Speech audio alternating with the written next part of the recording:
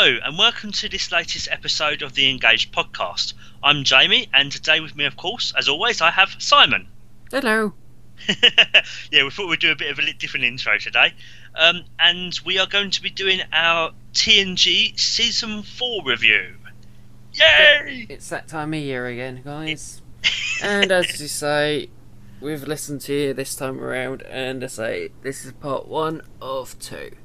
Yeah. Which will probably work out to be about, 2.5 hours each, 3.5 hours each? God knows what, I don't know with this season. I don't know, it's going to take forever, but it's going to be There's a lot around going on. 6 hours, but it's going to be about 3 hours each. Obviously, this episode coming out today, and obviously the tomorrow's one is part 2. Yeah. So this one's going up to Devil's Due, and then the other one picks off with clues right up to obviously Redemption. Mm-hmm. Obviously, as you can tell, Sarah is not with us today, unfortunately, so it's just us two. But we are planning to get Sarah on again at some point for another couple of episodes. So yeah, it's just us two today, winging it, such as it was. Yeah, well, what you forget to mention is when we do have Sarah on, we will do what we did with Phil. We'll get her to talk about her favourite episodes and least favourite episodes from this season. So you will get to hear her thoughts on this season, just not today, but in future. So, you know, we haven't completely forgotten and things like that, and, you know, just real life stuff. Just, Gets in the way, doesn't it? Anyway, so should we start off? Obviously, we are going to start off obviously with the best of both worlds, which we are literally going to just quickly summarise, briefly talk about the actual episode. Yes, but we've actually done some real work by actually working out a rough time date in our previous review for where you can go back to listen to the proper debate about it. Yeah. Which is mostly me rambling, but hey, never mind. Well, I think season reviews are kind of famous for that, aren't they? You've come up with ideas and you kind of go off on tangents, and it just kind of snowballs into whatever. So, I think we've all been guilty of that in season reviews at some point.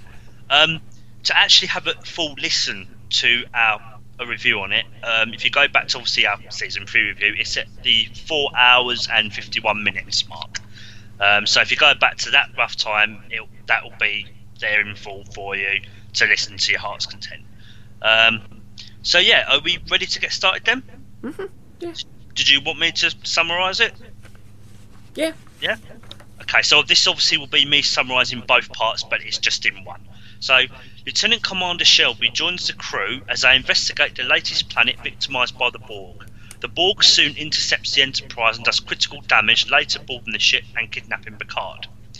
Riker leads a fleet of 40 starships to Wall 359 to confront the Borg, but the fleet's efforts are in vain. Every starship is annihilated, and a away team boards the cube and kidnaps Locutus to return him to the Enterprise. Yeah, paragraph 1 was part 1, and paragraph 2 is part 2, in case you're confused. Because that's what we kind of do with two-parters, you know, you've kind of forgotten, but yeah. Well, that counts as one. You know, just for a bit of clarity, you know. Yeah. Well, yeah, obviously, you know, both of us, I think it's safe to say, I said we put that up again as a favourite episode season contender for season 4, given kind of that we did that with season 3 as well. Yeah, so, I mean, based on said what we've already kind of said before, I said it is a fantastic two-parter.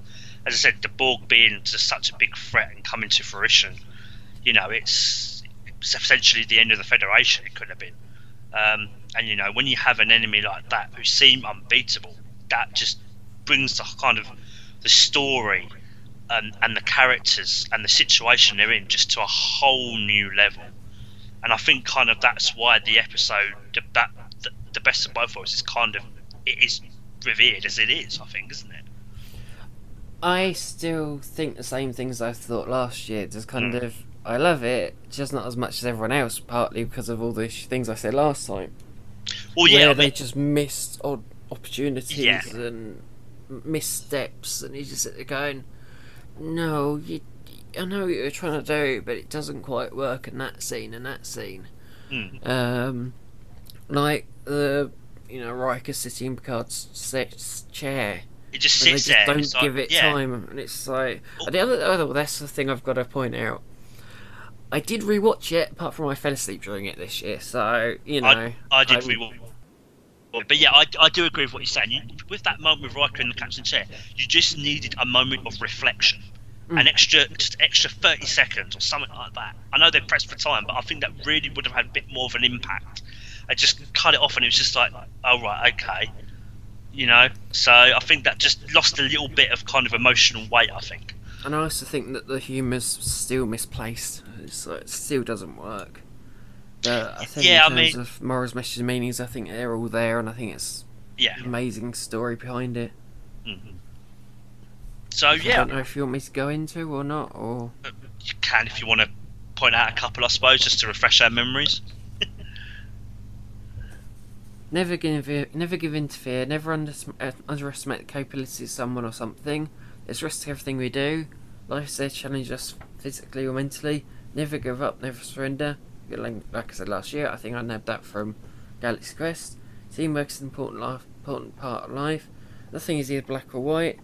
Democracy will always win out. The Borg got 8 lemmings, which I think two of you liked last year. Sometimes simple things are the most effective. Needs of many outweigh the needs of the few, or one. Your unconscious mind is more active than you think. Variety is the spice of life. Everyone deserves the right to choose. Something is potential to be used for good or bad. Help can come from the most unlikely sources. You have to be willing to do anything to survive. Sometimes you have to do something you don't want to do. Every problem has a solution. Stand up for what you believe in. And you may lose the battle but win the war. That's everything that I can see. Yeah, so I think that's another good reason for putting this episode up. A load of messages and meanings in there which you can sink your teeth into. So yeah, I think we've kind of covered best of both worlds quite nicely. So and the irony of it all, I think I read out part 1. The messages. When last year I did 2. I think did I? Oh no, actually don't worry. No, I think I might have read out. Yeah, don't worry. Okay. That's nice of me. I think I did read out the same side. But now on to fresh new episodes where we actually get into stuff we have actually looked at for once. Yeah. Family, which I know straight away I reckon we're both going to put up, so that's a kind of yes, that is. Yeah. That is true. In dry dock, the Enterprise is undergoing extensive repairs, while the crew, most notably Picard, will recover from the Borg attack. Picard returns to Picard for a less than warm welcome from his brother. Yeah, I mean, interestingly enough, at the time this episode was aired, it wasn't really thought much of. It kind of faded into the background because, the normal structure you have is, 2-parter, right, let's get them straight back into space and they're off again. So, but I think it's only kind of later when it kind of, for whatever reason, it's come to be known as it is.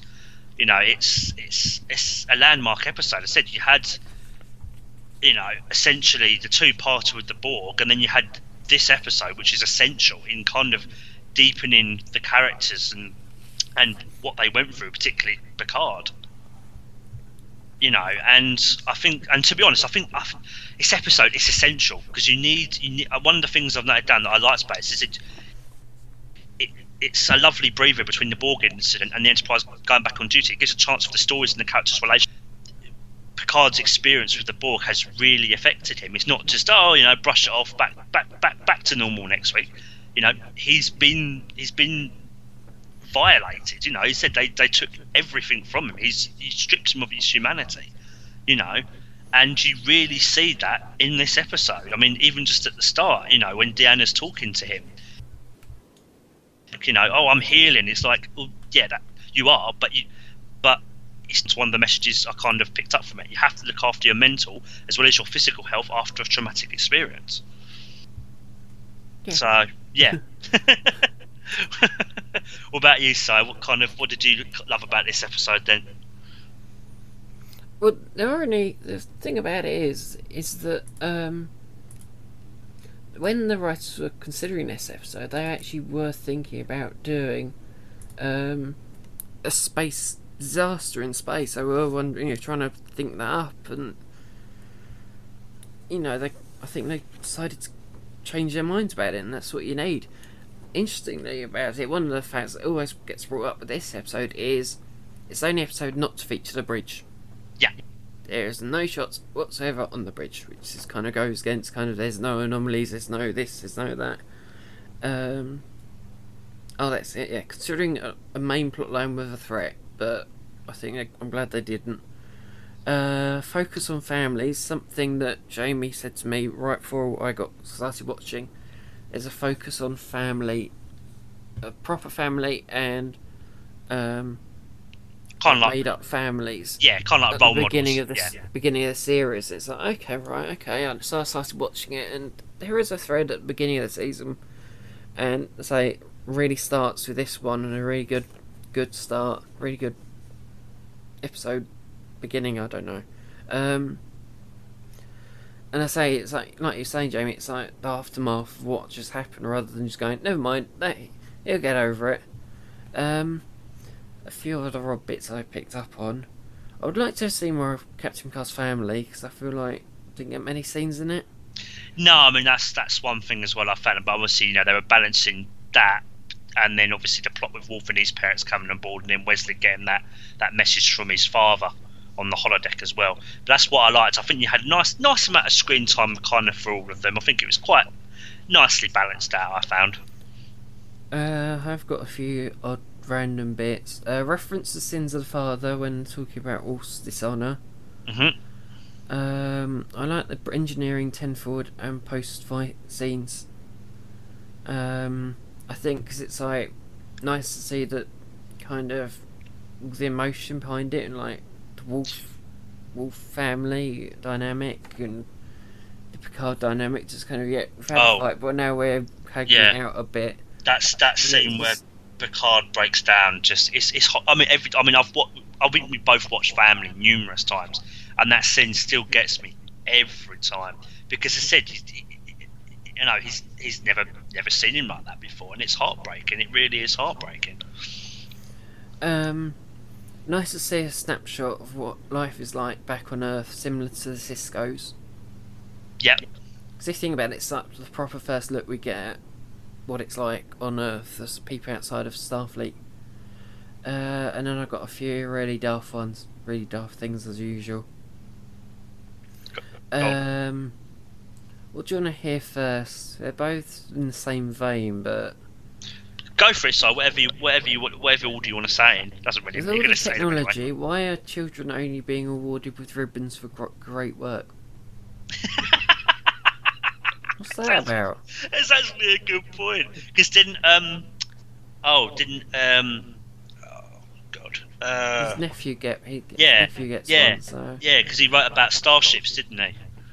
And I love it. You know when Picard starts walking home. Did you notice what music was in the background? No, of course you didn't. They have the most stereotypical French music in there, so don't forget Picard's French, and it is now France. Again, and then you sit there and go, why the frick are they all talking like really Queen's English the whole time? It's like, this makes no sense. Are we actually in France? Again, it brings back his nephew. It's like Picard, French when he's strangely English. It's like, it's like nephew. It's like, oh what? It's like, how English you? Yeah, and I kind of put in my notes. It's a bit unfair, but it's like, shame the actor who played his nephew didn't get the memo. It's like, kind of French, not English, just saying. God. A fantastic episode which has great pacing and amazing character development. It's an incredible episode that you just really can't miss. Yeah, I mean, I've said kind of similar to you, as you say. Great morals, messages, and meanings are richly examined. Great examination of different families and their values between Ricard and his brother, Worf and his Schumer mother and father, and Wesley and his dad.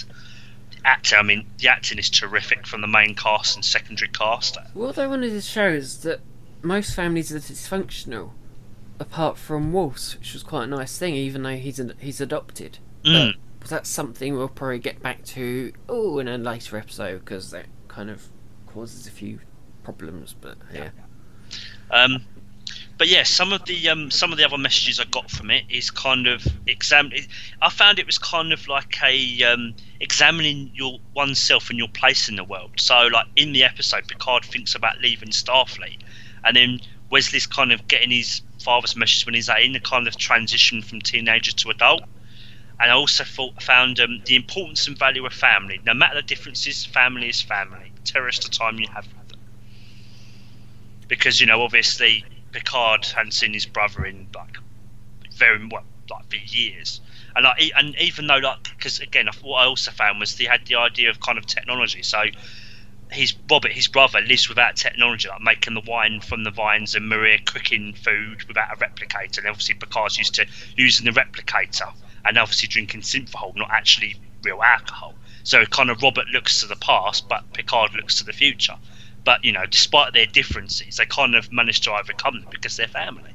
And I even quite like it's kind of like a compromise at the end, kind of like when Robert's talking to his wife Maria, and their son's outside. It's kind of, just let him dream, let him dream about starships in space. Whereas probably at the start, I'd be like, oh no, you've got to come in. You can't be thinking about things like that. So yeah, just those are kind of the messages that I got from the episode. I don't know if you got similar or anything different at all. No, I probably went the other side of the spectrum. You can never run away from your problems. Mm-hmm. There are no excuses to revert to violence, so the fight. Take responsibility for your actions. If you need support dealing with something, ask for it. Treasure the time you have with friends and family. You never know when your time with them will be gone. Sometimes you have to be reminded of who you are. Never shy away from your emotions. If something is bothering you, talk to your friends and family. Again, the liquor line comes up again. People in the 24th century don't know how to hold their liquor. Well, it's kind of weird because what struck me that scene when Robert and Picard drinking was like, well, his brother's used to alcohol, yet he's drunk as well. So I was like, maybe he had a bit more to drink than his brother did. I don't know, but yeah. Do you want me to know how you can cover that answer quite easily? Go on. They're French. There you are. Technology ruins your palate. Everyone has potential. Guilt is a powerful thing, and blood isn't thicker than water, which you'll hear quite often in the beginning of this show. So yeah, I said quite a lot of messages there, but it's just and it's just it's just a very interesting episode, particularly kind of the idea of Picard kind of think about leaving Starfleet. It's quite a shocking notion. It's like even he says because he gets a job offer, doesn't he? And it's like I actually found myself thinking about it, and it's like whoa, but But it wouldn't get away from the problem though. No, that's true. That's what his brother was saying, isn't it? Yeah, so you either live with it on Earth, or was it under the stars or under the ocean? Under the ocean or above the above the clouds? On your starship, yeah, or something. Yeah.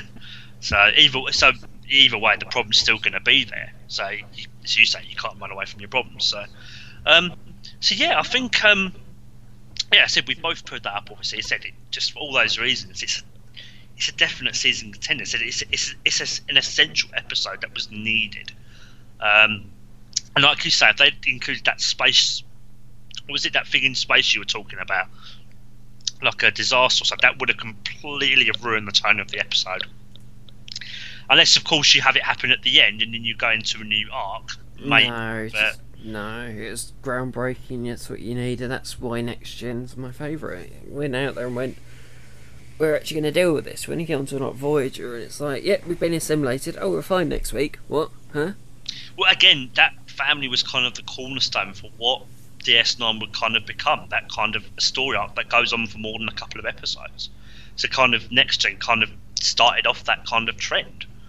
I bet on a smaller scale, but still, it was there. So yeah, do we want to move on to Brothers then? Yeah. Yeah. Right. The Enterprise is suddenly diverted from her course to an unknown planet. What no one realises is that Data is responsible for this, having been taken over by a homing signal that leads him to his creator, Dr. Soong.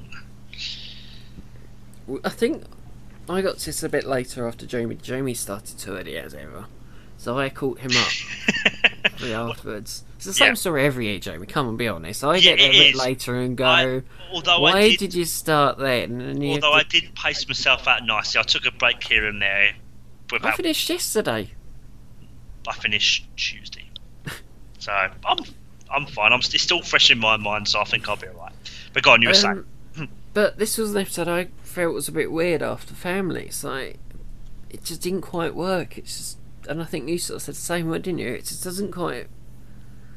After you get Family, it's a very odd story to go into. Yeah. For the first story back into proper stories. I'm not quite sure why, but it just seemed a bit off. The tone just doesn't quite gel quite right. I know it's a separate plot. Something you don't realise when you just kind of watching them back. It's something you really don't notice, and you sit there going, "What? Huh? I don't." And it was one of those episodes where I sat there and went, "I don't know what I'm going to put for this. I really don't know." I did find some really odd stuff in it though. You sit there and go, "What? Why is that like that?" Well, I mean, I mean, some of the messages I found a few messages. So practical jokes can be dangerous. So the subplot with the brothers where one is injured and eats the poisonous fruit. Questions about the universe. The Data asks his father why he was created. So humans are mortal and procreate to continue their family, a way of continuing to exist. So essentially immortality. So in essence, Sun created Data and Law partly the same reason. And the kind of nostalgia for humans about liking old things. It reminds us of ties to the past and what it means. Did you know they were going to get a different human. actor? Did you know they were going to get a different actor to play Dr. Sung? And They were, yes. Brent Spiner went, yeah, maybe we should use me instead. And then they thought about it and went, yeah, that's a good idea. So, I think it was interesting seeing the different settings on the force fields. I've always loved Data's password. I think that thing's awesome. Reintroduction of Law since Data Law. Yep. Interesting looking at the mechanics of a comm badge, because actually you get to see inside it for once, which is kind of amazing. Isn't that the only time you get to see that, don't you? I doubt it, but it was amazing seeing it in this one. I think it's like one of the first times. Whistling Pop Goes the Weasel is a reference back to the pilot. I think the Android special effects are incredible as well, where you get to see half his head. Yeah. That's awesome. Foreshadowing of The Offspring. Yep. And then I've got two really funny... one where I don't quite know if I'm right or wrong, but I thought it was interesting. Love the fact that Quarantine has the same aesthetic as the Brig, possibly due to a set redress, but I'm not quite sure. Oh, I could kind of see that, yeah. But I couldn't quite figure out if it was or not, but... Oh well, maybe I could have gone back to research and had a quick look. And this is a bit I really don't get. Again, it's me being silly, but you sit there and go, what? There's not enough time to save Dr. Sung, but they have enough time to pick up a toy dinosaur for the Potts brothers.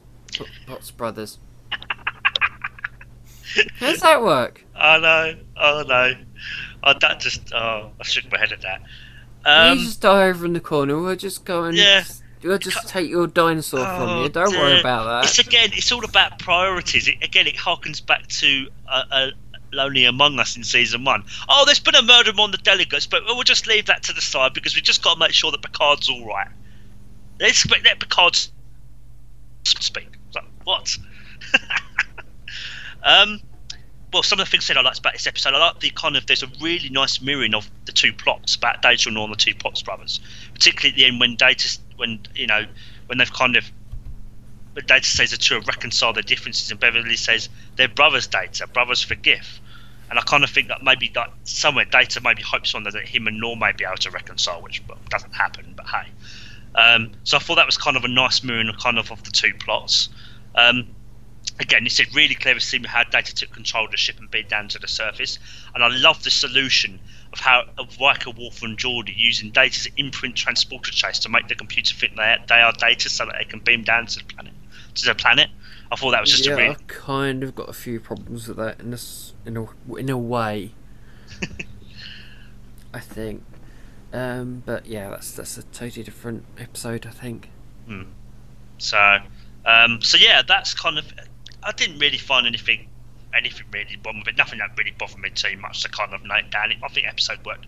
Again, apart from kind of a transition of the time between family and this one, I think the episode worked quite nicely. It was alright. I like it. It's just in this way we've done it, it just doesn't add up. It doesn't work, which is a really odd thing. When you're doing 26 odd episodes in one after another, yeah, it really changes your perspective on episodes. Some that you sit there going, "Oh my god, I'm looking forward to this one." And you watch it and you go, "What? I don't know what I'm doing." Well, I think also what this episode does really well too is it showcases Brent Spiner's acting abilities. You know, he's playing Data, Law, and Sung. You know, a whole family, but they've all got different personalities. So I think that comes across really well. You know, you can look at these three and you can think, oh, they're played by different actors. You know, if you didn't know much about it, you think, oh, they're played by different actors, but it's actually the same actor. So, but yeah, I think it's like I said, not a bad episode. I don't think it's brilliant, but I didn't find anything. I didn't really have inherently any real problems with it. So, did you get any messages from it at all, Si? Oh yeah, I just didn't get anything that exciting from it. I just got the kind of standard. There are no excuses to revert to violence. Treasure your time with friends and family, even though when time with them will be gone. However advanced we get, we're still fallible to being tricked or fooled. You have to be able to forgive and forget. Never trust technology. Something has potential to be used for good or bad. Good but equally bad. We're all mortal. Everything has its time. Regret is a powerful thing, and that's literally it. Yeah, particularly the one you said, don't trust technology, that really stands out to me. Yeah, so do we want to move on to the next one then? Yeah.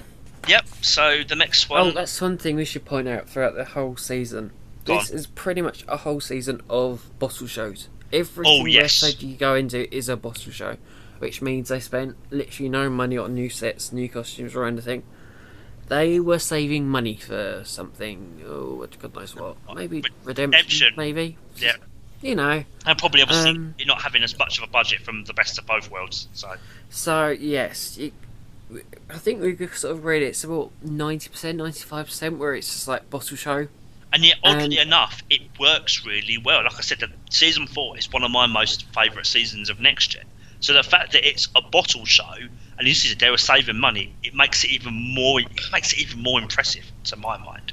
The fact they could come up with these stories and instead, limited settings, or they just needed to limit themselves. I think it's fantastic. So we just wanted to point that out as well, because I actually did forget. So what would I do without you, Si?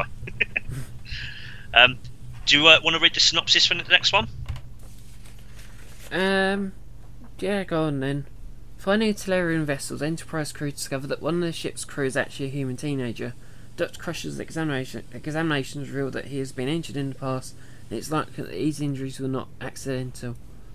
Yeah, I mean, this is one of those episodes that I seriously needed to re-examine. Again, it was kind of that old attitude mentality of, oh yeah, the kid's annoying. Kind of like Town Elbram in Tin Man, kind of a similar thing. Oh, he's annoying, but okay, So this is kind of a similar thing of, I had to really kind of re-examine this episode, and oh my god, there's so much going on here. I mean, this episode's kind of odd because I didn't particularly. It's kind of weird to say this, but I didn't hate the episode, but I didn't particularly enjoy it. But I don't think it gives out mixed messages. So yeah, it's a very odd thing. It is that, but I think it's kind of also just it's a very, very interesting one, and there is a lot going on. There's a lot going on. I picked up quite a bit from this. I picked up quite a bit from this episode. I said, one of the things, I think we're kind of. I said it gives mixed messages, but one of the things we weren't quite sure what the episode was. We know what the episode was trying to do, but it wasn't quite sure what it wanted to say, and it's kind of one of the I think we kind of both kind of disliked about it. It's kind of, well, it's a bit of a grey area about Endar and his son. It's clear that he loves him like a son, but then to claim him as his own from a slain enemy when he's a baby, bring him up as a Tellurian, it's kind of a bit. It kind of brainwashed him a bit. It's, it's very, very, and kind of bringing him up in, That's not what I had a problem with. That was part of what I had a problem with, but no, not with that really. It's trying to force him to be human again. That's what I had a problem with. That as well. That was one other thing I found as well. As he said to Picard, it's like, do we leave him there for him to die, or do we look after him, care for him, and he lives rather than dies? So it's a very kind of... I think you can see that point, actually, rather than going, oh, that's not right. Who are we to say what's right and what's wrong? If exactly. It's us. It's human bias. It's bias, isn't it? And then I came across a really good situation, and then you agreed with me when I said it to you a few weeks back. It's the same situation as Wolf, but no one brings it up at any point. You go, oh, come on, really? It's exactly the same kind of thing. I'm just thinking,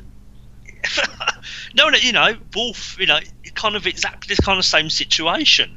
It said Wolf was found and he was brought up by humans, and I said no one ever kind of mentions that. And it's like, and when kind of, and again, this is where you I'll get a problem with later with Redemption, but kind of Wolf goes off with the Klingons and he's back again now at the end, back to Starfleet. It's just like, right, okay, but anyway, but I think with that, it's over a space of about a month, so it's not just a 3-day event, like 3-day period. It's over several weeks, so I think. Oh, we'll get into that later, but it's not as bad as you think it is. But it's just the way it's very cool. But again, it's split into 2 parts. So.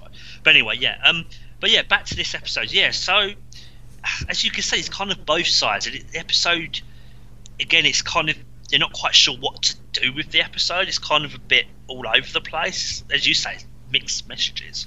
Although there's something you probably missed in it. Go on. There's more to it than just the grey area of Jeremiah, which really is subtle. If you miss it, you miss it, and I've missed it every time I've seen it previously.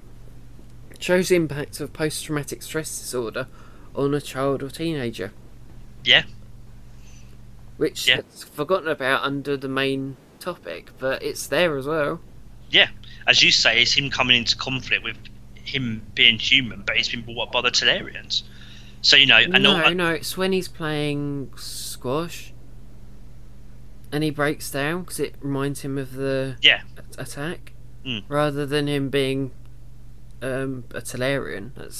I don't have an issue with that. It's no.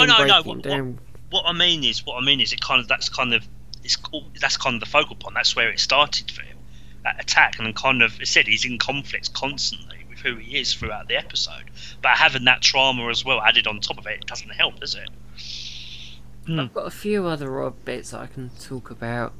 The Talarian vessels were redressed in numerous occasions throughout Star Trek, so Next Gen, Deep Space Nine, Voyager.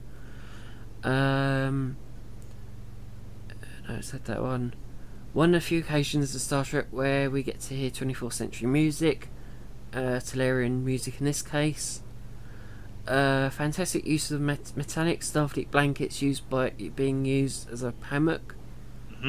The Talarian helmets look like the old school Battlestar Galactica helmets.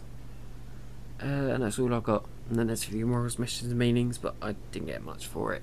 I thought very interesting themes that explored well of gender authority, and I said PTSD and the possibility of Stockholm Syndrome. I thought it was quite fascinating, the comparison of kind of human Talarian culture that kind of examines the similarities and differences. So, for example, Talarian males outrank females, and not Talarians may claim the sons of the enemies they sustain if it happens to their children. The Banar is a mourning ritual when their brothers fall, and at the age of 14, Talarians reach the age of decision, where they go through a ceremony of initiation and are free to make their own choices. And I think that kind of relates nicely to Jonah having to decide whether to stay with the humans or his father, Endar. I found like kind of the study of Jonah or Jeremiah, kind of, he said he's in conflict of being a human in Talarian culture. They did that really quite well. So he has memories of his dying mother. Then he's kind of, I really loved that scene in Tim Forward, kind of laughing with Wesley You know, when he accidentally ends up getting the banana. Was it the banana split all over Wesley or something? Which I thought was a really, really nice scene. It also, I think, what's great is it brings up another thing from Picard's past: his awkwardness around children. He's kind of thrust into being a parental parental father figure to Juno, Jeremiah. So, you know, and I think that's what I love, particularly when Troy kind of suggests that to him in the ready room, and his reactions on like, "What? No, not gonna, can't do this." But you know, so yeah, I mean, there's a lot in this episode. That I said there's some really good scenes. You find out a lot. I think. Some of the messages I got from it was obviously. Kind of, you know, gender and authority. Kind of the Tellarians are kind of a patriarchal society, but as you say, it's kind of not letting your own bias get in the way of things. So as you say, kind of with the whole thing with Juno, kind of, you know, we've got to force him to go back to humans. It's like, but you can't do that. And that kind of brings up the idea of kind of examination of custody battles of children. Their thoughts and feelings have to be taken into account, which Picard admits to Endar at the end that they didn't do that with Juno. And also kind of, I think it goes into kind of the lengths a parent will go to protect their child. So when Endar's prepared to go to war to get his son back. So yeah, I found quite a bit. I said you didn't find as much, did you? I didn't, but I think they're quite heavy topics. Nothing is either black or white. Don't jump to conclusions. Find out the facts first. Everyone deserves the right to choose. Don't jump to conclusions. Memory is a fickle thing. Sometimes you have to do something you don't want to do. Don't be prejudiced against a certain group. It's very easy to misinterpret other people's actions. Do what you think is right. And again, blood isn't thicker than water. Yeah, but a very, very interesting episode. I mean, and another thing I also like to I actually quite like the ending scene between Picard and Juno as he takes off his gloves and greets Picard goodbye, because previously he does not having direct skin contact with aliens.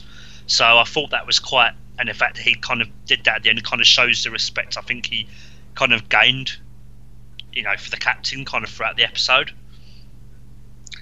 Even obviously at one point Juno actually did stab Picard, but you know, you know, it's like, but yeah. So yeah, I said an episode that mixed messages, and I said it's not one that's particularly enjoyable, but it's a very, very interesting one. And I said I definitely didn't give that episode enough credit beforehand. So you know, and it's you know, so yeah, it's definitely an episode I kind of needed to definitely re-examine, and I'm glad I did. I said it's a very, very interesting episode. So yeah. So is there anything else? Any redresses in that one or anything else? No, I would have mentioned it, Jeremy. Cool. All right. Are we done with that episode then? Mm-hmm. Right. Okay. Right. So let's move on to the next one. Remember Me. Dr. Crusher's old friend, Dr. Quace, is leaving his former home on a starbase to retire. When the Enterprise becomes ready to leave the starbase, Crusher helplessly watches the entire crew disappear one by one. I don't mind it. I've got quite a few problems with bits and pieces. Yeah, I mean, one of the things I found, it's not so much... I found kind of when Beverly's alone, the scenes between her and the computer, I found that it was a little bit dull. I know, you know, there's no one left, you've got to... But I just found that just a little bit... It kind of... No, but you need some... Maybe that kind of just lowered the suspense a bit for the episode. I just think it was a little bit... No, but you can't have 10 minutes of silence, Jamie. Yeah, I know that. As she does in her monologue, it's like, it doesn't quite work. You've got to do something with it. I know, but... Reuse the starbase model seen throughout Star Trek, including stock shots from Season 1's 11001001. I love the new shot of the Enterprise leaving the starbase. Silly one. I thought it was an episode designed for new fans because it introduced all the characters. So it's the same solution as where no one has gone before, as it's like Wesley hearing his mind equals saves his mum, and the Traveller hearing his mind gets shipped back to explore space. Now, the silly ones features the manliest Wesley scream in the whole of Next Gen by Gates McFadden. I think it's actually 2. And this I'd never get this in Star Trek. If he's moving back to his homeworld after many years, why has he only got a Harriel? That's a good point, actually. So he's got the world's smallest bag. It's like, okay, I can't think he's got everything in there, but hey, never mind. Travel light. And what I really don't get is the end of this episode, because Beverly's ship should have vanished long before she reaches engineering, based on the information in the episode. Where it's like 15 meters per second. You look at animation, it's like, yeah, you should be dead by now. It's like, go back and watch it again, Jamie, and you'll sit there and go, will do. What? That makes no sense. Because it's like, if you think about it, where the main point it would not collapse, it's like on the neck somewhere. And it's slowly compressing. And while she's still figuring it all out, the bridge is gone by that point, and she's still there, and you're going to go, like I said, are that you scene kidding with me? It's there like, you go. come on, there really? you go. That scene with the computer was too long anyway. There you go. So go back and watch it, and you'll just sit there and go, yeah, no, you didn't. If it was slower, I could understand it, but it goes so quickly that you sit there going, the bridge should have gone. It's probably to ramp up the tension of what's happening. She's got to get to the vortex thing quick to get back. So, but yeah, I said that doesn't quite work if you think about it like that. Nice to see the Traveller again.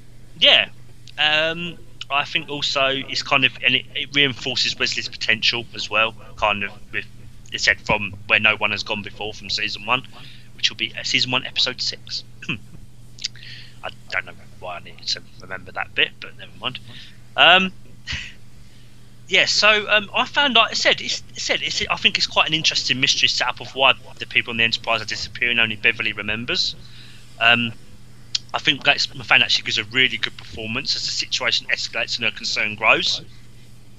And I think kind of the idea of never appreciating your loved ones until they're gone fits really nicely into the plot. I said, where everyone's disappearing, only Beverly remembers. I didn't get much in terms of the messages, really. I didn't really find much in this episode. I found all I got was, you never really appreciate people you love until they're gone. So Dr. Quest telling Beverly as he talks about his late wife passing, which makes her go and see Wesley, so you kind of cherish those you love.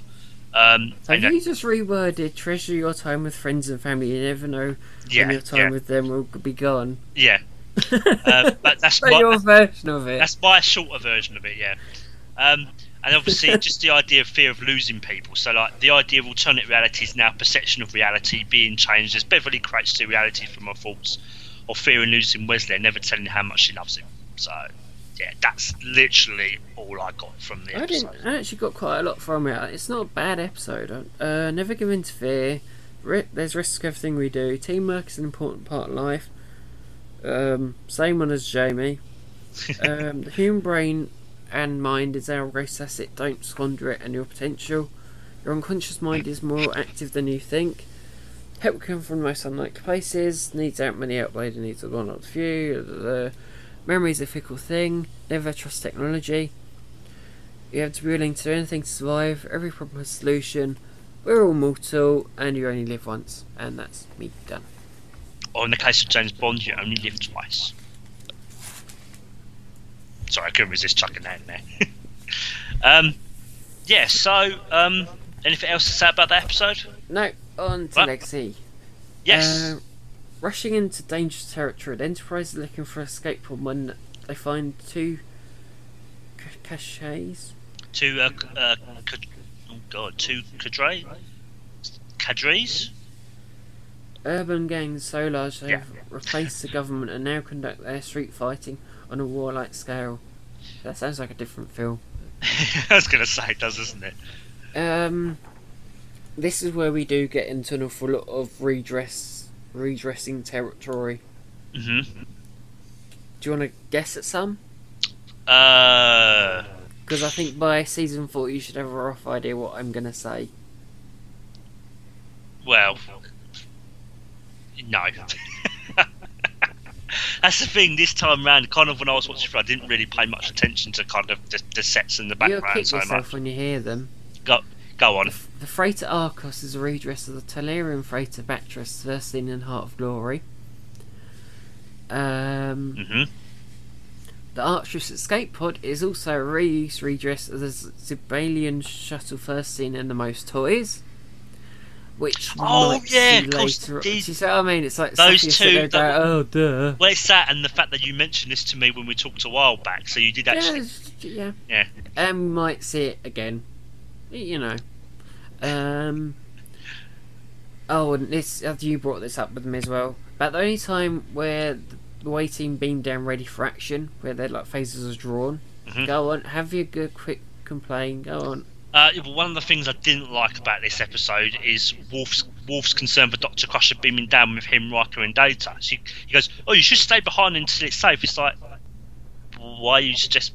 Why? It's like Dr. Crusher's got loads of dangerous missions, and you've never said anything before. And it's just like, well, it could come across as sexist. It's like, well, you saying that is because she's a woman. So that's one bit I didn't like at all. I really didn't like at all. I think I got the planet wrong, but I think the planet was very Blade Runner feel to it. Yeah, I mean, I've only with watched all the like neon signs. Yeah, that's quite cool. Even though I love it, we both don't like Blade Runner. But yeah, never mind. And what I found a bit ironic is in one of the episodes where you sit there going, all the other shows was like, yeah, we've got a diplomat with us to solve this fighting. Where's not in this case? No, we're just giving up on them. Okay. One of the other things I found with this episode is Troy's character is completely wasted, and her abilities should have been used. She fails to identify Ishara's duplicity of warning the crew off emotional attachments to, being Tasha's sister. Yet Picard does this to Riker later, and like she's an empath. It's like, and again, this is a moot point, but she does she's an empath, right? And they're playing poker, yet she can't sense when someone's bluffing or lying. Now, yes, it's possible off screen she might have agreed not to tap into her abilities, but it's a bit flimsy. But just overall, Troy, it's just like she's of no use in the episode. It's like you could have actually used her in that episode. So I found kind of her character was completely wasted in that one. I love Shara. I'm gonna destroy their generator. What should you do to open up the thing? She fires the phaser at the thing to dead it off, and you sit there going, "You've got a phaser, why don't you just destroy it? Just rather than I'm going to overload it." It's like you've got a phaser, you can just destroy it like piecemeal rather than, "Oh no, I can't do it that way. I'm going to do it this way." It's like, what? No, just phaser. Well, done and. Data and Riker can't stop you. Well, never mind. I like the fact that also that Data's actually fallen in this episode as well. He kind of didn't see her duplicity, which I thought was quite interesting. So, so that was quite. I thought that was quite an interesting aspect. And but they said there are some really good things about this episode. I think I like they said the opening scene of the poker game with Riker telling Data he's getting better at bluffing, and him catching the commander out with the card trick. I thought that was great. I found an interesting parallel with the brothers, so like Data and Nor not getting on, and kind of family where Picard and Robert don't either, and it kind of Ishara kind of doesn't think much of Tasha, and she said her never mentioned her sister. It kind of maybe indicates that maybe they didn't get on either. Maybe I don't know, but I thought that was quite an interesting parallel. I thought it was good character development for Tasha's character, as you find out about her sister and kind of the conditions of her home planet. And I felt that Beth Tisson, who plays Ishara, gives a really in-depth and heartfelt performance. I think I actually come to care about her character, and she's quite interesting and complex. So, yeah, I think it's a really good episode. It does, we do have some issues with it, but overall, I think it's quite an interesting one. It kind of, just gives depth to Tasha a bit more, even though she obviously at this point she's deceased. So, did you get any messages for it at all? Yeah, of course I did. Yeah? Peace is a worthy goal. There are no excuses for violence. Treasure the time you have with friends and family, as you never know when it will be gone. Yeah. However once we get, we're still capable of being tricked and fooled. Honesty is the best policy. Tell the truth. Don't believe everything you're told. If something sounds too good to be true, it usually It is. is. Everything has potential. It's very easy to misinterpret other people's actions. Don't be prejudiced against a certain group, and don't manipulate people. It never ends well. Well, I've got pretty much the same issue. So getting emotionally attached to casual objectivity. Kind of siblings aren't always the same, and expectations should be adjusted to accordingly. So just because Ishara attached to sister doesn't mean she's like her exactly. So, as you said. And in truth, there is always the risk of betrayal, but the rewards it yields from emotional bonds that create friendships can be worth it. Which I think is a moment Riker talks about to Data. So yeah, I think overall, I think what did you say what you liked about the episode, Si? Yeah, it's a good episode. Yeah. Yeah. So shall we move on to what's the next one? Reunion. I'm putting this up as a favourite episode contender. I don't know about you. Yeah, same here. Yep. Right, let's read this synopsis. Right, the Enterprise is intercepted by a Klingon battle cruiser occupied by Kempek, leader of the High Council. With him is Kayla, Worf's former lover, who has visited the Enterprise before. Picard is asked to supervise the handover of the title Leader of the Council. I mean, there's so much to say about this episode. I mean, it's another Klingon episode. I've always loved the Klingon episodes. Just listen back to our previous season reviews to get what I'm talking about. It's just so much going on in this episode, and it's building on from previous stories. As you said, things like Sins of the Father, like Emissary in season 2 when you first meet Kayla. It's not really. I mean, the only thing I would say I didn't like is it's obvious who killed Kempek. Of course, it's Duras. He tried to kill Picard and ship Wolf with his good name, so it's like there's no sense of an intrigue or mystery set as to who the assassin is. For us, but you need to have somebody else. You need to have. But there's a mark of element of suspense and mystery to Gowron. You don't know who he actually is. What you want, which is what I think they're trying to go for. It kind of doesn't anyway, work it because just won't of work. Gowron's because of Duras's history, but you can try and see what they're trying to go for. But it's definitely. First time we see the Vulture class starship. Robert Riley got the role of Gowron due to his crazy eyes in the audition process. Really? Yeah. Is that how he got it? Yeah. Oh, nice! I didn't know that. Well, it made part of it, but yeah. First time we meet Alexander. Yep. Wolf's son. Are you my father? I love the way that the bat left wobbles in Duras's neck at the end of the episode. And it was quite nice the way Picard acknowledges that it's going to be difficult for Worf. Great leadership. It's an interesting way they reveal Gowron. It wouldn't be a Klingon ceremony without paint sticks. No, that's true. And I think that Susie Plaxton's acting in this episode is fantastic. Yeah. And I love the fact that Wolf's con badge falls off the table when he's going to face Duras. Just like, what a lovely way of just leaving that little mistake. It's like, but it kind of works for them anyway, doesn't it? Yeah, I mean, Susie Plaxton, for someone that she was in 2 episodes, she made a heck of an impact. No, Dr. Slar. Yeah, I mean it's Kayla. Sorry, I beg your pardon. As Kayla, for her just playing that character, heck of an impact. I mean, she really gave the character an enriched sense of depth. Character development through just obviously brilliant script writing, but just as you say, and the moment where spoiler alert, I think people probably would have watched it by now, but when the scene where she dies, it's just heartbreaking. I actually had a tear in my eye, actually, and kind of Wolf's anguished reaction. It's sad, but it's just so sad. But I think kind of in a way, to kind of move the plot forward, that's what needed to kind of happen in a way, didn't it? I think. Would you agree with that? Yeah. Yeah. So but it's a brilliant episode.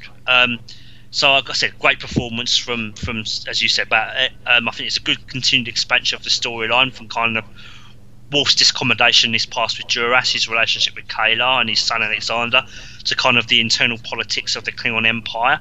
In Picard having to choose a new leader, which obviously then you've got the idea of Romulan involvement and which obviously leads on to redemption later.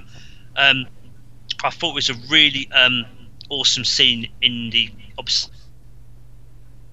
as he attempts to get her to speed up the ritual, the Shajuk, and then she accuses him of acting like a Ferengi, which I thought was good. Again, you find out a bit more about Klingon customs, like the right of succession and the right of vengeance.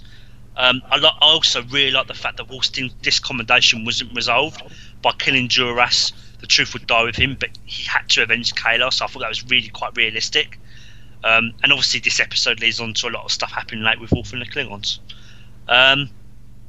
Some of the messages I got obviously from it was obviously the importance of family.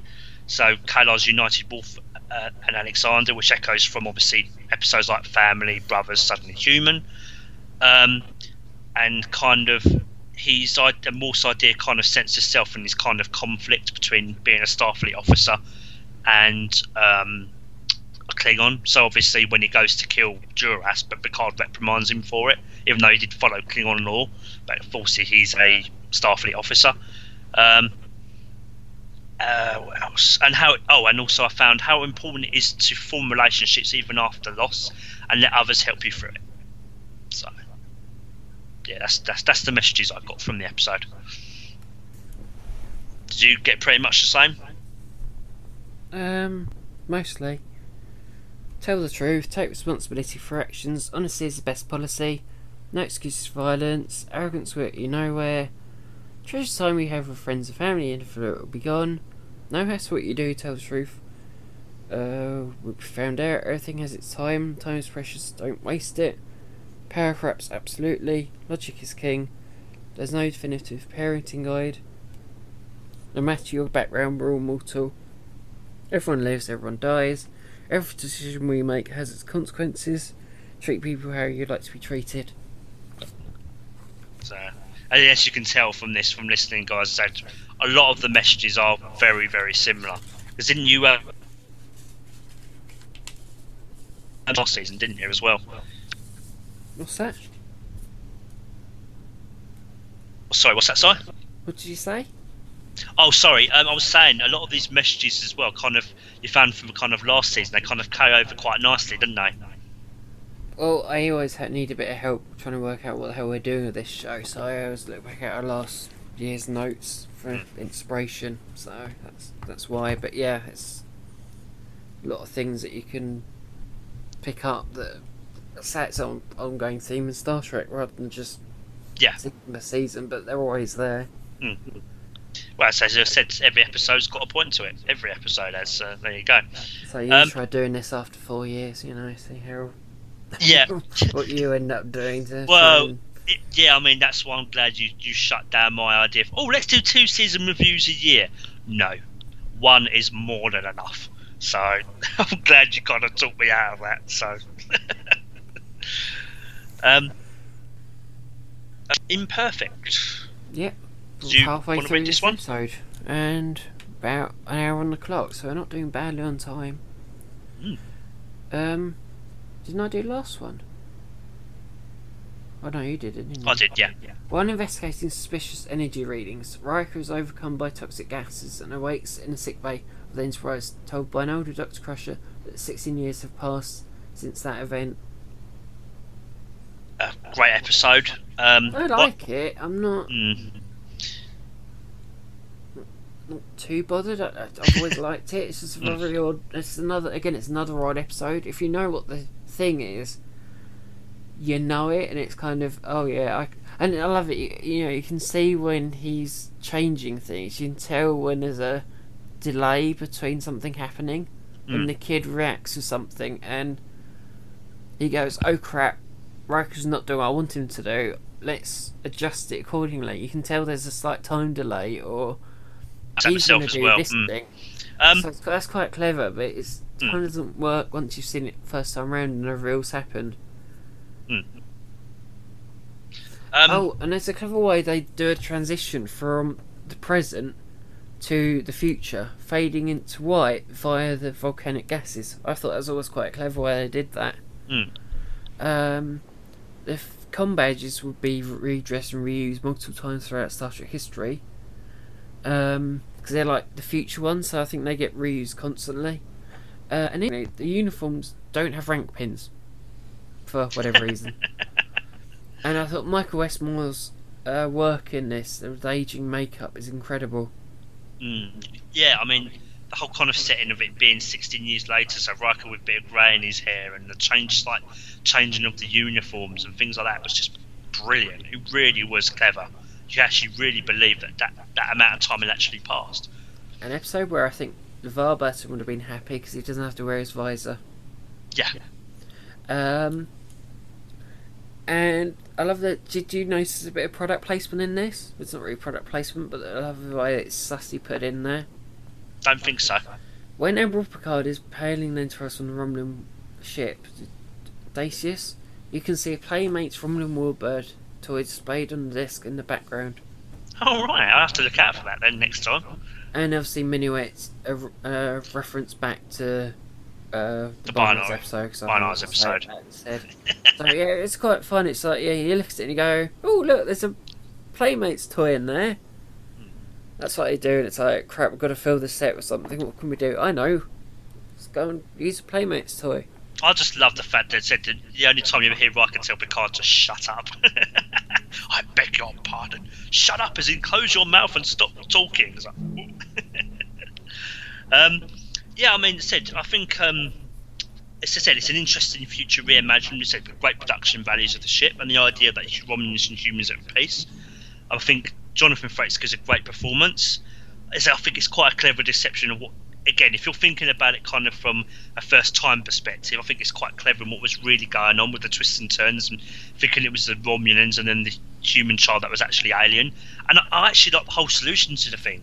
It seems really complex, but it's simple, but really effective. It's just a lonely child wanting some company. It's so effective, and I think has a really emotional impact on the whole episode. You know, it comes at it kind of dresses itself up really complex and, you know, as you say, and it's actually very, very simple. But I think that kind of makes it makes the episode work, I think. Obviously, some of the themes obviously I got from this is obviously, again, the importance of family as well. So kind of the aliens saw kind of Riker as a kind of a father figure. I also found in this episode age of time and regrets as it passes. So kind of, you know, I said Picard not coming back home to his family for years. Data and Soon talk about the past, not regret spending more time, and again, it's all referenced throughout every kind of episode. And in this one, kind of, Riker wanted to be there for his son, as Riker's father wasn't there for him when he was growing up. So you get a real kind of sense of time and kind of regrets of not being there. Again, it's cherishing that time, as you said before. So, yeah, I said it's a really good episode. I've always really enjoyed it. And, you know, it's kind of, you know, nothing is as it seems, as you know. But even when I actually remember back to when I first watched it, just thinking to myself, something's not right here. Just couldn't quite put my finger on it. But so yeah, I think that's kind of an episode we both quite enjoy, but it's not a favourite contender. Did you get many messages from it, Si? Yeah, loads. Treasure time you have with friends and family. You never know when it'll be gone. There are no excuses to violence, in this case genocide, very subtle, but when the kids, when he tells Riker what's happening, it's like, yeah, loss of parents. And the other thing I really didn't get with that, if you think it through well enough, it's like, okay, if it can protect him, why didn't just the mother stay with him? Wasn't it something said that she wanted to draw the aliens away from him or something like that to keep him safe? Yeah, but you got to bear in mind that at the beginning of the episode, he's nowhere to be seen. So surely it could protect two people, as they didn't find him. Maybe. If you need support dealing with something, ask for it. However advanced we get, we're still capable of being tricked, fooled. Honesty is the best policy. If it's something that's bothering you, talk to friends and family. Time is precious, don't waste it. Be yourself, don't try to be someone you're not. Don't believe everything you're told. Logic is king. like, because say Riker figures it out after a while. Mm. It's very easy to misinterpret other people's actions. I love some of the excuses they came up with, and it's like very childish excuses, like I can't do those sums because interference, and you sit there going, yeah, that's a really kid excuse. Oh, what data kind of, yeah. Mm. Everyone needs time to grieve in their own way. Every problem has a solution. Don't live life by a lie, and everyone needs their own kind of escapism. Yeah, just Riker going off with the whole crew for it. It's like, I think that covers Future Imperfect quite nicely. Should we go on to Final Mission? Yeah, I like that one. Did you want to read the synopsis for this one as well? No. No? Okay, right. I thought you might like to because you like it, but fair enough. Picard reveals that Wesley has been accepted into Starfleet Academy. Wesley's final assignment on the Enterprise is to accompany Picard on a trip with a miner to settle a dispute. En route, the battered miner's shuttle breaks down, forcing them to land on a desert world. Does this shuttle look familiar? Yes, it does indeed. It's a redress from something, and you did tell me, but I have forgotten. I told you like 2 episodes ago. It's an alien shuttle from The Most Toys. There we go, yeah. And you also recognise the sublight garbage freighter as well. Again, It's the same as before. It's the Bactress from Heart of Glory. Mm-hmm. So, yeah, so you get this a lot. I honestly think, if when you listen to them in the special features, they always gone about, it was amazing when we got all the cast on one set together. So I really wish they had Crusher, Dr. Crusher, on the bridge for when Wesley gets the Academy news. I think that would be amazing, because they did that when he got promoted in 2 or 1. When he became full ensign or just acting ensign? Ensign, so that must have been last season. Yes, I think that'd be Major Troy. Major Troy, yeah. I love the way the Nebek pretty much falls apart at the seams when it crash lands. Like handle falls off and Picard uses it, like, due to its age. I always like the shot of the Enterprise arriving at that planet. That was quite a cool shot. I'll go back to it. Great reuse of the Star Trek 3 phases. Fantastic character development between Wesley and Picard. And this is something I pointed out to Jamie a few weeks back, and it's like, he sat there and went, yeah, I kind of see what you mean now. I think Narrow's a great idea, but I've always wondered, where the frick did he get those twigs from? Because you're in the middle of a desert, with no life whatsoever. Where are you going to get twigs? Yeah. Where are you going to get them from? What, did he have a store of them? It's like, no. Yeah. I found this episode, as I said, a fitting final episode for Wesley before he leaves for Starfleet Academy. Although I know I said most fans were very glad when he was gone.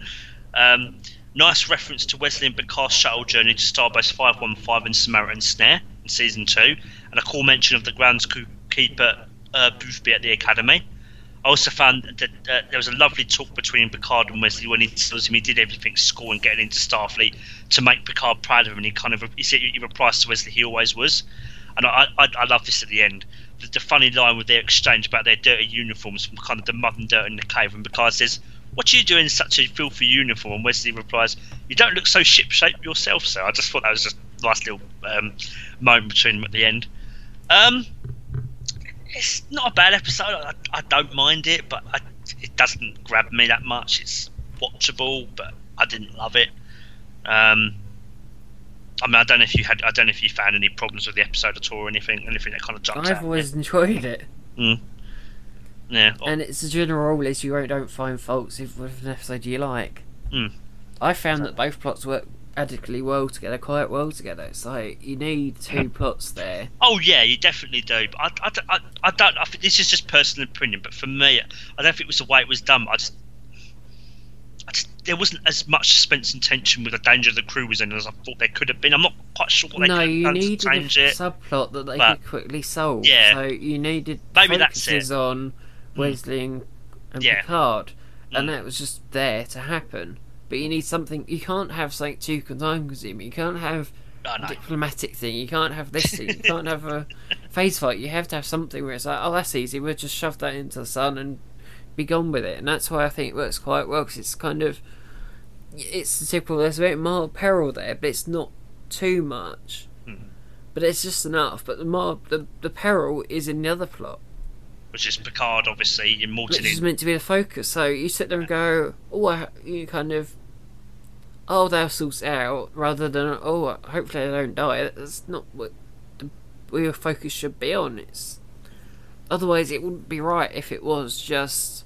It's pretty much a similar sort of thing as Sumerian Snare. It's just a similar sort of setup. Sumerian Snare.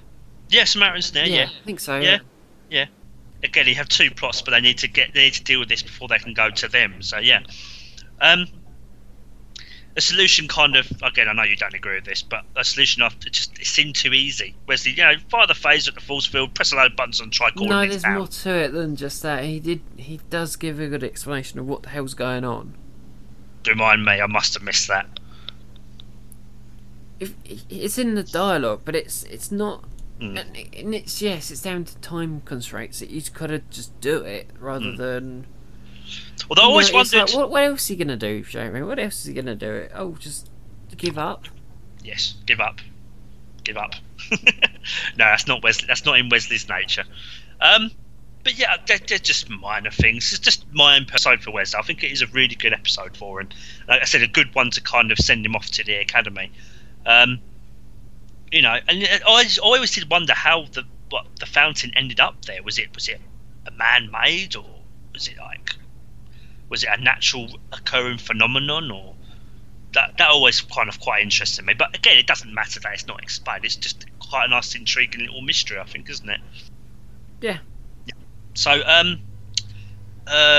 messages. Using your head and thinking about the problem is the way to a solution instead of being impulsive all the time, as Durgo finds out when he gets killed by the force field, whereas Wesley studies it and acts more cautiously, is able to get to the water. And looking up to someone and them acting as a role model is a positive influence. When Wesley tells him he looks up to Picard and has achieved a lot in his life to make him proud. So that's kind of the messages I got from the episode. Did you get anything different? Samey, but there's a few in there that you won't have heard, at least this year.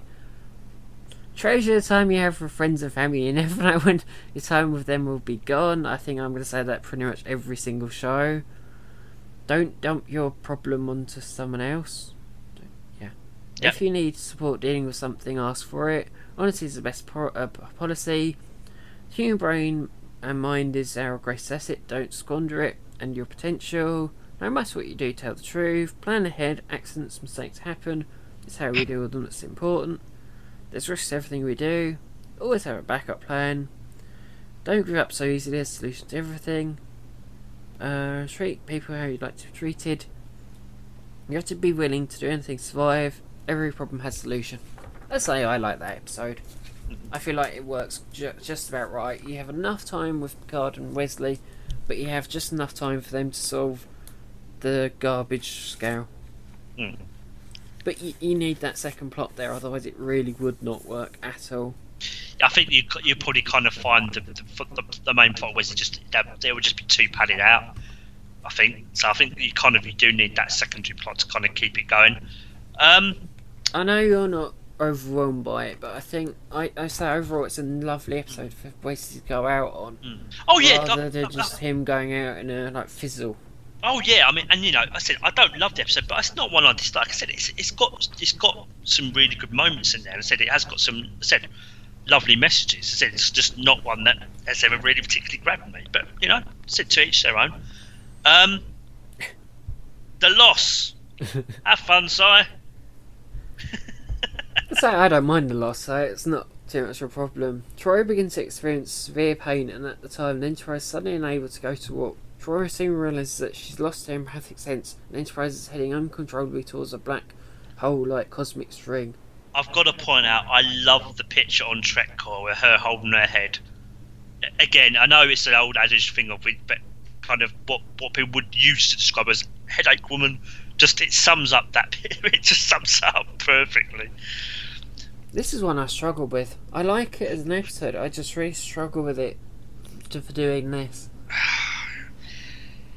It's an interesting episode, and I could see what they were trying to do, but it doesn't come across quite right for me. Again, I think it's got kind of mixed messages kind of thing. Yeah, I've got a note down here saying both sides of the Troy plotline are unfortunately poorly written. Troy's a bit too argumentative, and the rest of the crew are patronising. Yeah, I mean, unfortunately, I found kind of, but we both said this when we brought it up before. This would have worked so much better if she had lost them for a few episodes, meaning having an overarching story arc. Yeah, that's the problem I had at the end. It's kind of like, oh, you got them back again. It's like, because Riker always says to her, you haven't tapped into your human side enough. Like you say, it's no lessons learned, isn't it? It's that whole thing. It's like, And this is, and kind of the other problem I had with this episode is Deanna loses her empathic abilities. Now, to a point, to an extent, I do understand her frustration. She's lost a key part of who she is, but the problem I had with this episode, which somebody brought up in one of the reviews on IMDb, was we can't really relate to her character because she's lost something we don't have. Whereas something like Loud as a Whisper with Reaver in season 2, where he was deaf, people can relate to that. And I found that that episode did a much better job, because in the end, Reaver has to adjust to his situation, and he finds a solution. I'll use sign language, but he has to adjust to it. Whereas Deanna, I was like, as you say, she's back to normal at the end. So it's kind of like, if we'd seen her struggle for a few more episodes, I think that would have made a much bigger impact. So yeah, I said, but the thing is, it's a very brave and admirable attempt at trying to commenting on disability with Deanna's condition. So I could see what the episode was trying to do, but it just didn't quite work. So I admire it for trying, but it just didn't quite, for me, just didn't quite work for me. As you said, the episode, did you say, was poorly written as well? Well, the Troy plot line. Yeah, I don't mind the main one. I think just the Troy one is just really badly.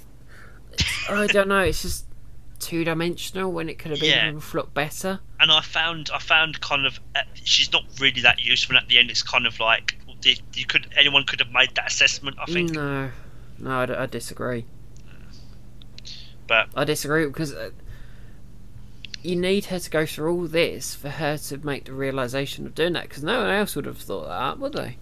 You need the psychology of that to get there, and who's going to know psychology? I don't know. A counsellor. So it wouldn't be anyone else, Jamie. That's the issue.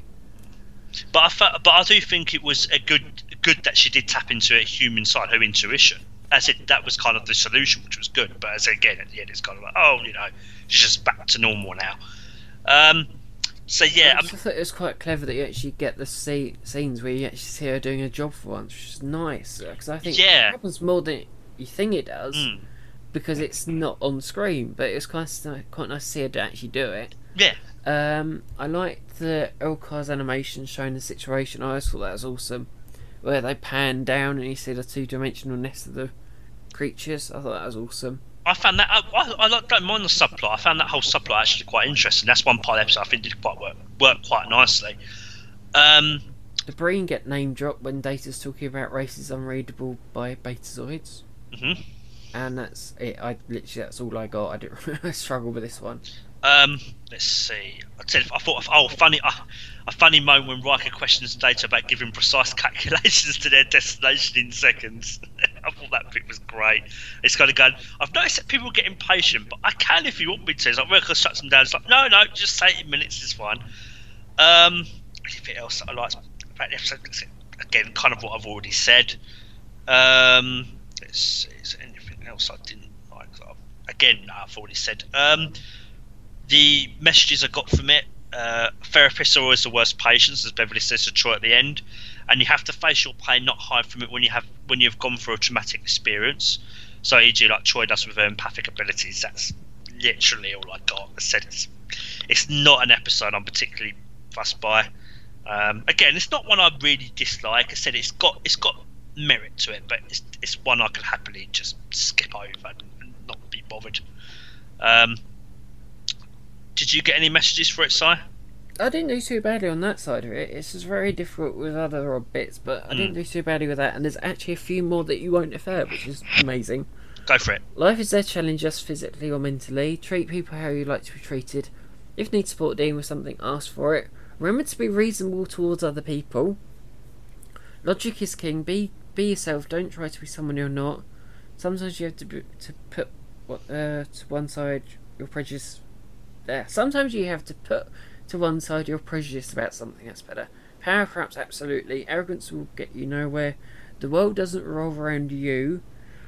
It's very easy to misstep other people's actions. No one is more important than anyone else. Guilt is a powerful thing. Every problem has a solution. People are affected by the same thing in totally different ways. So with that, it's like Troy losing her abilities and her house. Everyone else getting headaches and minor injuries and whatnot. Don't be prejudiced against a certain group. And that's what I got. So I don't think I did too badly on that. It's a very difficult one to try and find anything to it, because there's not a lot that really goes on in it. But no, but if I had to pick... I don't mind it. If I had to go on. Sorry. No, sorry, Darren, you should say. I said if I had to pick between which one I'd watch again in terms of commentary and disability, I'll pick Loud as a Whisper. Okay, yes, that episode does have a few problems in itself, but overall it's done much, much better. And that's Jamie knows this. Oh, sorry, Jonah. And that's with a guest star, not actually a main character. But yeah, go on. Sorry. Sorry, Jamie. I thought you'd finish. It's alright. As Jamie well knows, I'd rather watch that episode rather than the next one. Yeah, I'm the other way around, but fair enough. Yeah. Data's day. Data records his observations of an average day.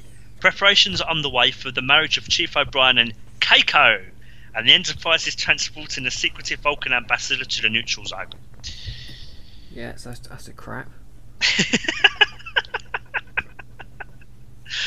Your favourite character, Keiko. That's one of the reasons you don't like this episode that much, but not the only reason. Go on, side, go for it. If you want to. In terms of what I haven't got much. I really haven't got much. It's like I don't like this episode, so it's like if you don't like it, you always find your right list for it. I like the fact you see the handover between the night and day shifts, as it adds a sense of realism to the show. And that's the first time we see it. It does reappear. The USS Zukov is a reuse of the Enterprise C model from yesterday's Enterprise, and the Zukov is also seen in Star Trek Bridge Commander. First time you meet Mott the Barber. Yep.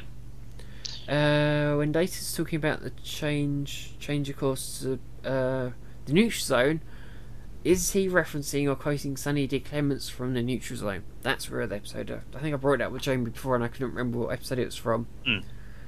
It's a certain way he says it, and it's just like, that sounds awfully like what Sonny D. Clements said. And oddly enough, it's one of the only few occasions where the Enterprise crew fails. And that's me done. And then I got vague morals, messages, and meanings. But yeah, over to you, Jamie, because I think you're going to have a good discussion about this one. So over you go. Nice reference to A Measure of a Man with that is corresponds to Bruce Maddox. Yeah, I think yes, good call. Because I think I would have put that down, but I think I've forgotten. But I like to. Thanks. I like the examination of kind of the human emotions and friendships from Data's perspective. It's kind of interesting, kind of in a way, and I like the fact that kind of he tries to kind of relate to the other characters, how they kind of relate to him. I thought that was quite interesting. Which just gives depth to his character as we meet Spot the cat for the first time, and Chief O'Brien's hang on, his character, and depth. It's the way I've written it. So yeah, Data gets a certain amount of depth, and so does Chief O'Brien. That's it. As we meet Keiko, yeah, there we go. Good performances from the cast. So from Rosalind Chow as Keiko and Carmine as O'Brien. I don't know. Maybe not, but you really get a sense that Brian and Keiko really love each other, which I thought was nice. But why do they get married? But never mind, I'll go into the next episode. But yes, never mind. Yeah, sure. Good comparison between Data and Worf, so both rescued by Starfleet and considered outsiders by society. Nice bit of character development for Beverly when you find out she used to tap dance and jazz. The dancing. Can I just ask the question that we're all asking? Go on. How the frick did Data introduce Miles to Keiko? How did that happen? Yeah, that's one of the things I kind of thought maybe it should have kind of been referenced in a previous episode, maybe, as a passing reference. I love the fact you see the reprimat as well, that's quite a cool thing. Mm. And I think you said to me you quite like Data's smile in the dance sequence. Oh, God, yeah. I thought that was absolutely hilarious. Yeah, it's just like, I can see you trying, Dave, but that comes across, it just looks a little bit creepy. What else? I thought it was a nice little solution, clever solution to the B plot with Ambassador T'Pel's death, with Data using Sherlock Holmes' seduction to solve it, which I thought was quite cool. And I love this. The end quote from Data perfectly sums up what he hopes to achieve and the theme of the episode. If being human is not simply a matter of being flesh and blood, if it's a way of thinking, acting and feeling, then I'm hopeful that maybe one day I will discover my own humanity. Just love that end quote. Just sums up the episode really nicely. Again, I found the two plots though didn't quite mesh well together. Like Data going through a normal day, and then you had obviously the Vulcan Romulan spy plot. It just didn't quite work together quite well. Really, I found. I don't know if you felt the same way when you were watching it. So some of the messages I got. Human emotions are complex, and you can't take everything someone says at face value. So, kind of, when Data's talking to Keiko and O'Brien, it's kind of, he's trying to figure out how to be a good friend to them. It's like, well, Keiko calling off the wedding. It's like, oh, that would please Chief O'Brien. Like, it doesn't. You can't always apply logic to every situation, especially ones that involve a lot of emotions, like love and marriage. Sometimes the best way to help friends who are in dispute is to not help at all, but let them work it out for themselves. And kind of just examines what it means to be human by thinking, acting, and feeling, and becoming more than what we are, as Data says at the end to his correspondence with Maddox. So, yeah, that's what I got from the episode. So, welcome to another edition of Welcome to Stuff You've Heard a Million Times. Don't jump to conclusions, find out the facts first, treat people how you like to be treated. Life is there to challenge us physically or mentally. However answer we get, we're still capable of being tricked and fooled. Logic is king, everyone makes mistakes. You only live once, YOLO. Don't believe everything you're told. If you want to prove something, make sure you have evidence to back you up. If you're going to commit to doing something, make sure you follow through with it. And every decision we make has its consequences. And that's me done. Now on to brilliant episodes, great episodes. Oh, The Wounded. Yep, another episode season contender. I'll take it you're the same. Yeah. Yep. So, going from an episode where I've written nothing to an episode where I've wrote tons. Captain Maxwell of the Phoenix has severed contact with Starfleet and has been raiding the vessels and transports of the Cardassians, a race once at war with the Federation, but now peaceful under an uneasy treaty. Yeah, I mean, episode, there's so much in it. Yeah, I found quite a bit myself for this episode. I said I've always loved it. So you obviously got the introduction to the Cardassians, who I think are really fleshed out well in this episode, and obviously would be very important later on in setting up their conflict with the Marquis. Oh, and I get to have a complain. Yay! You do. And the idea of the occupation of Bajor in TNG, which makes a huge impact on DS9. Oh, another redress. And do you want to go for it then? I've got loads. Go for it. Have. First time we see a Nebula class starship, and a Glor one as well while we're at it. The Phoenix is a AWACS variant, so the first one we ever see without the pod on top. Oh no, I'll go back to that later. I think you know what I'm referencing. The Cardassian supply ship is a redress of, guess what? The Mundo, first seen in Sumerians. There. Wolf is right along. Thrust is earned, not given. Oh god. Seeing as the Cardassians broke the peace treaty, spying on the Enterprise, because it's like it's obvious that aid is obviously spying on them. Oh god, yeah. So I thought that was quite cool. That Wolf, he gets beaten down for it, and he's proven right. It's like, going back to what I was saying a minute ago, the O'Brien breakfast dinner scenes makes you wonder why did they get married?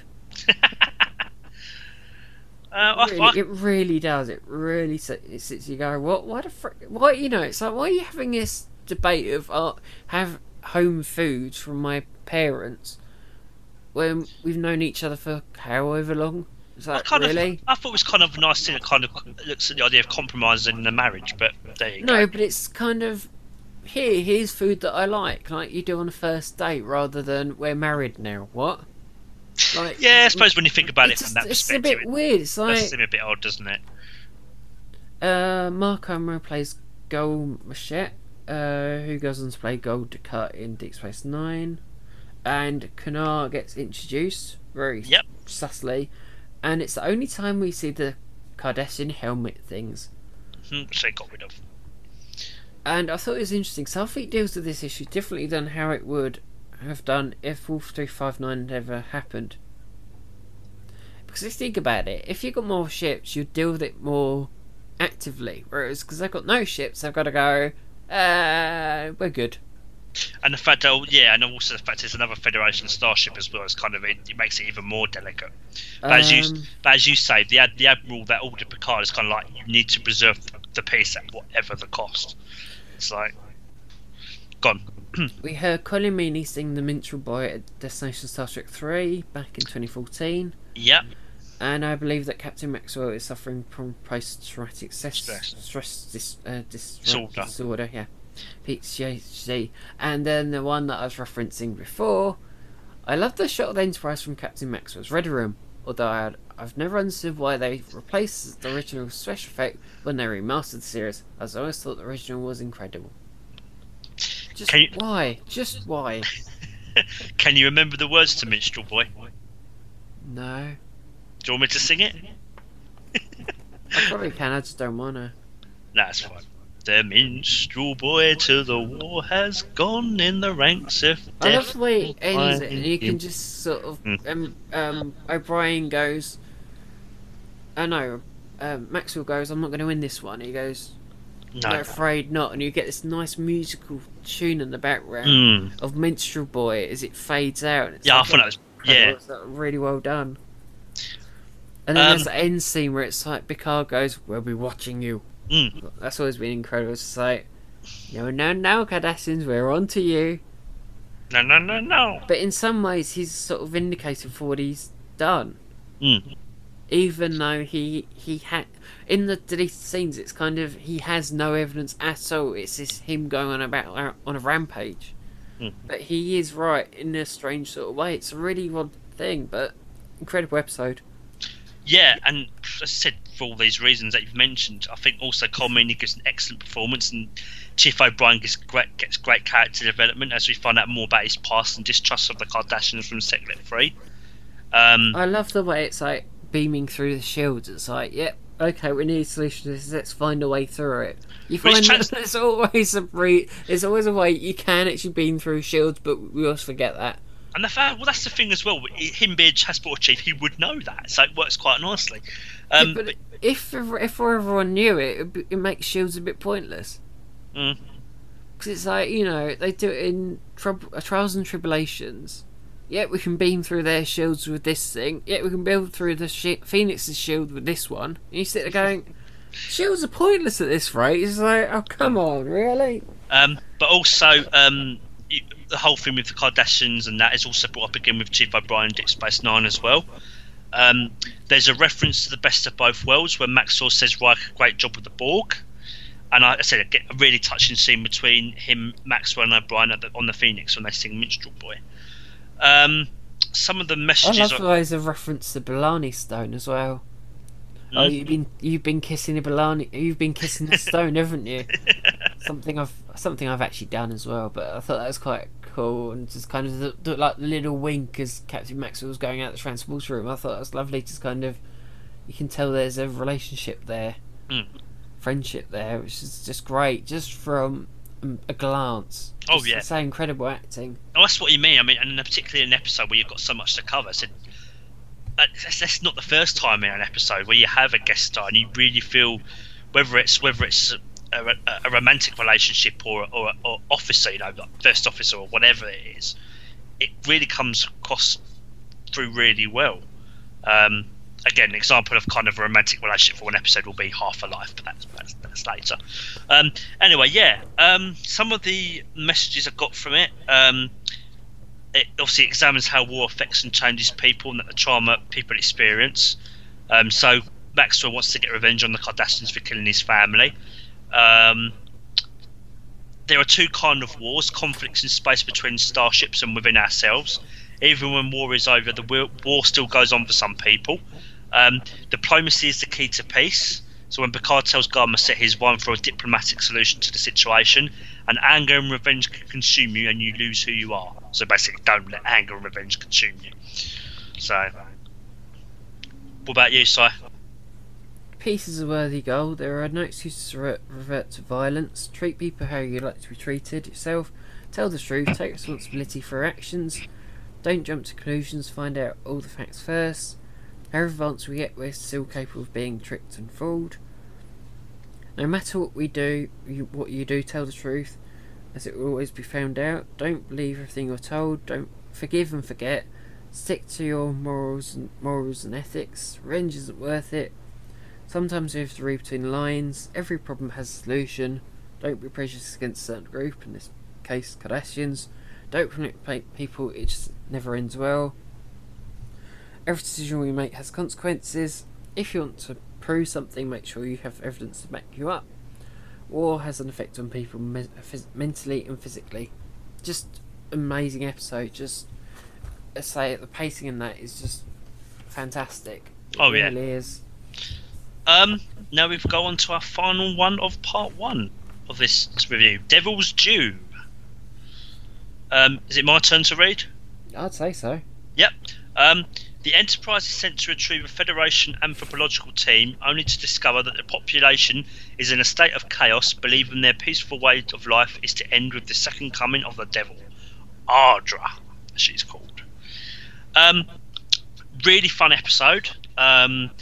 Yes, that's actually thinking about it. What we said when we've been talking about this episode before, about the season before we recorded today, we've both sat there and gone, we needed light-hearted episodes sooner, scattered throughout the season better, because it's like there's a wedge in this bit, and then you don't get any at the beginning, and you don't get any at the end, and you just need that light-hearted throughout rather than in a wedge in the middle.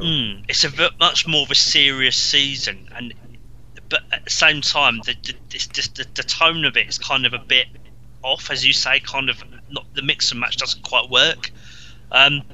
This is an episode we needed, but again, you needed one a bit sooner into the season, halfway through. But yeah, I had a lot of fun with this one. Lots of odd bits where you sit there and go, "What?" Okay, I've already said that. It's what Jamie just said. I love the clever use of the holodeck in the opening scene as it parallels the main episode plot. A great way to show character development, like in The Defector. If Ardra's the devil, does that make Captain Picard God for saving the planet from Ardra? I thought that was quite an interesting thought. That is an interesting thought. Surely, if she's a con artist who's visited Ventax to learn about Ardra, to learn about Ardra's contract, then she must have been seen on a CCTV camera. Good point. Very good point. The interesting thing is that Ardra isn't all bad as she manages to get the hostages released. I think people forget about that. She actually does some good along the way. It's like, what? Yes, it doesn't happen. I like the Ready Room scene where Captain Picard speculates what actually happened on at the Ardra contract signing. I thought that was a really interesting scene. Mm-hmm. Oh, and this is something I said to Jamie a few weeks back. If the real Ardra turns up, I think Akos Jared will probably get himself killed, as he'll accuse them of being a con artist. I just like, yeah, you're not real, and he probably gets himself killed from it. It's like, yeah, okay, great plan.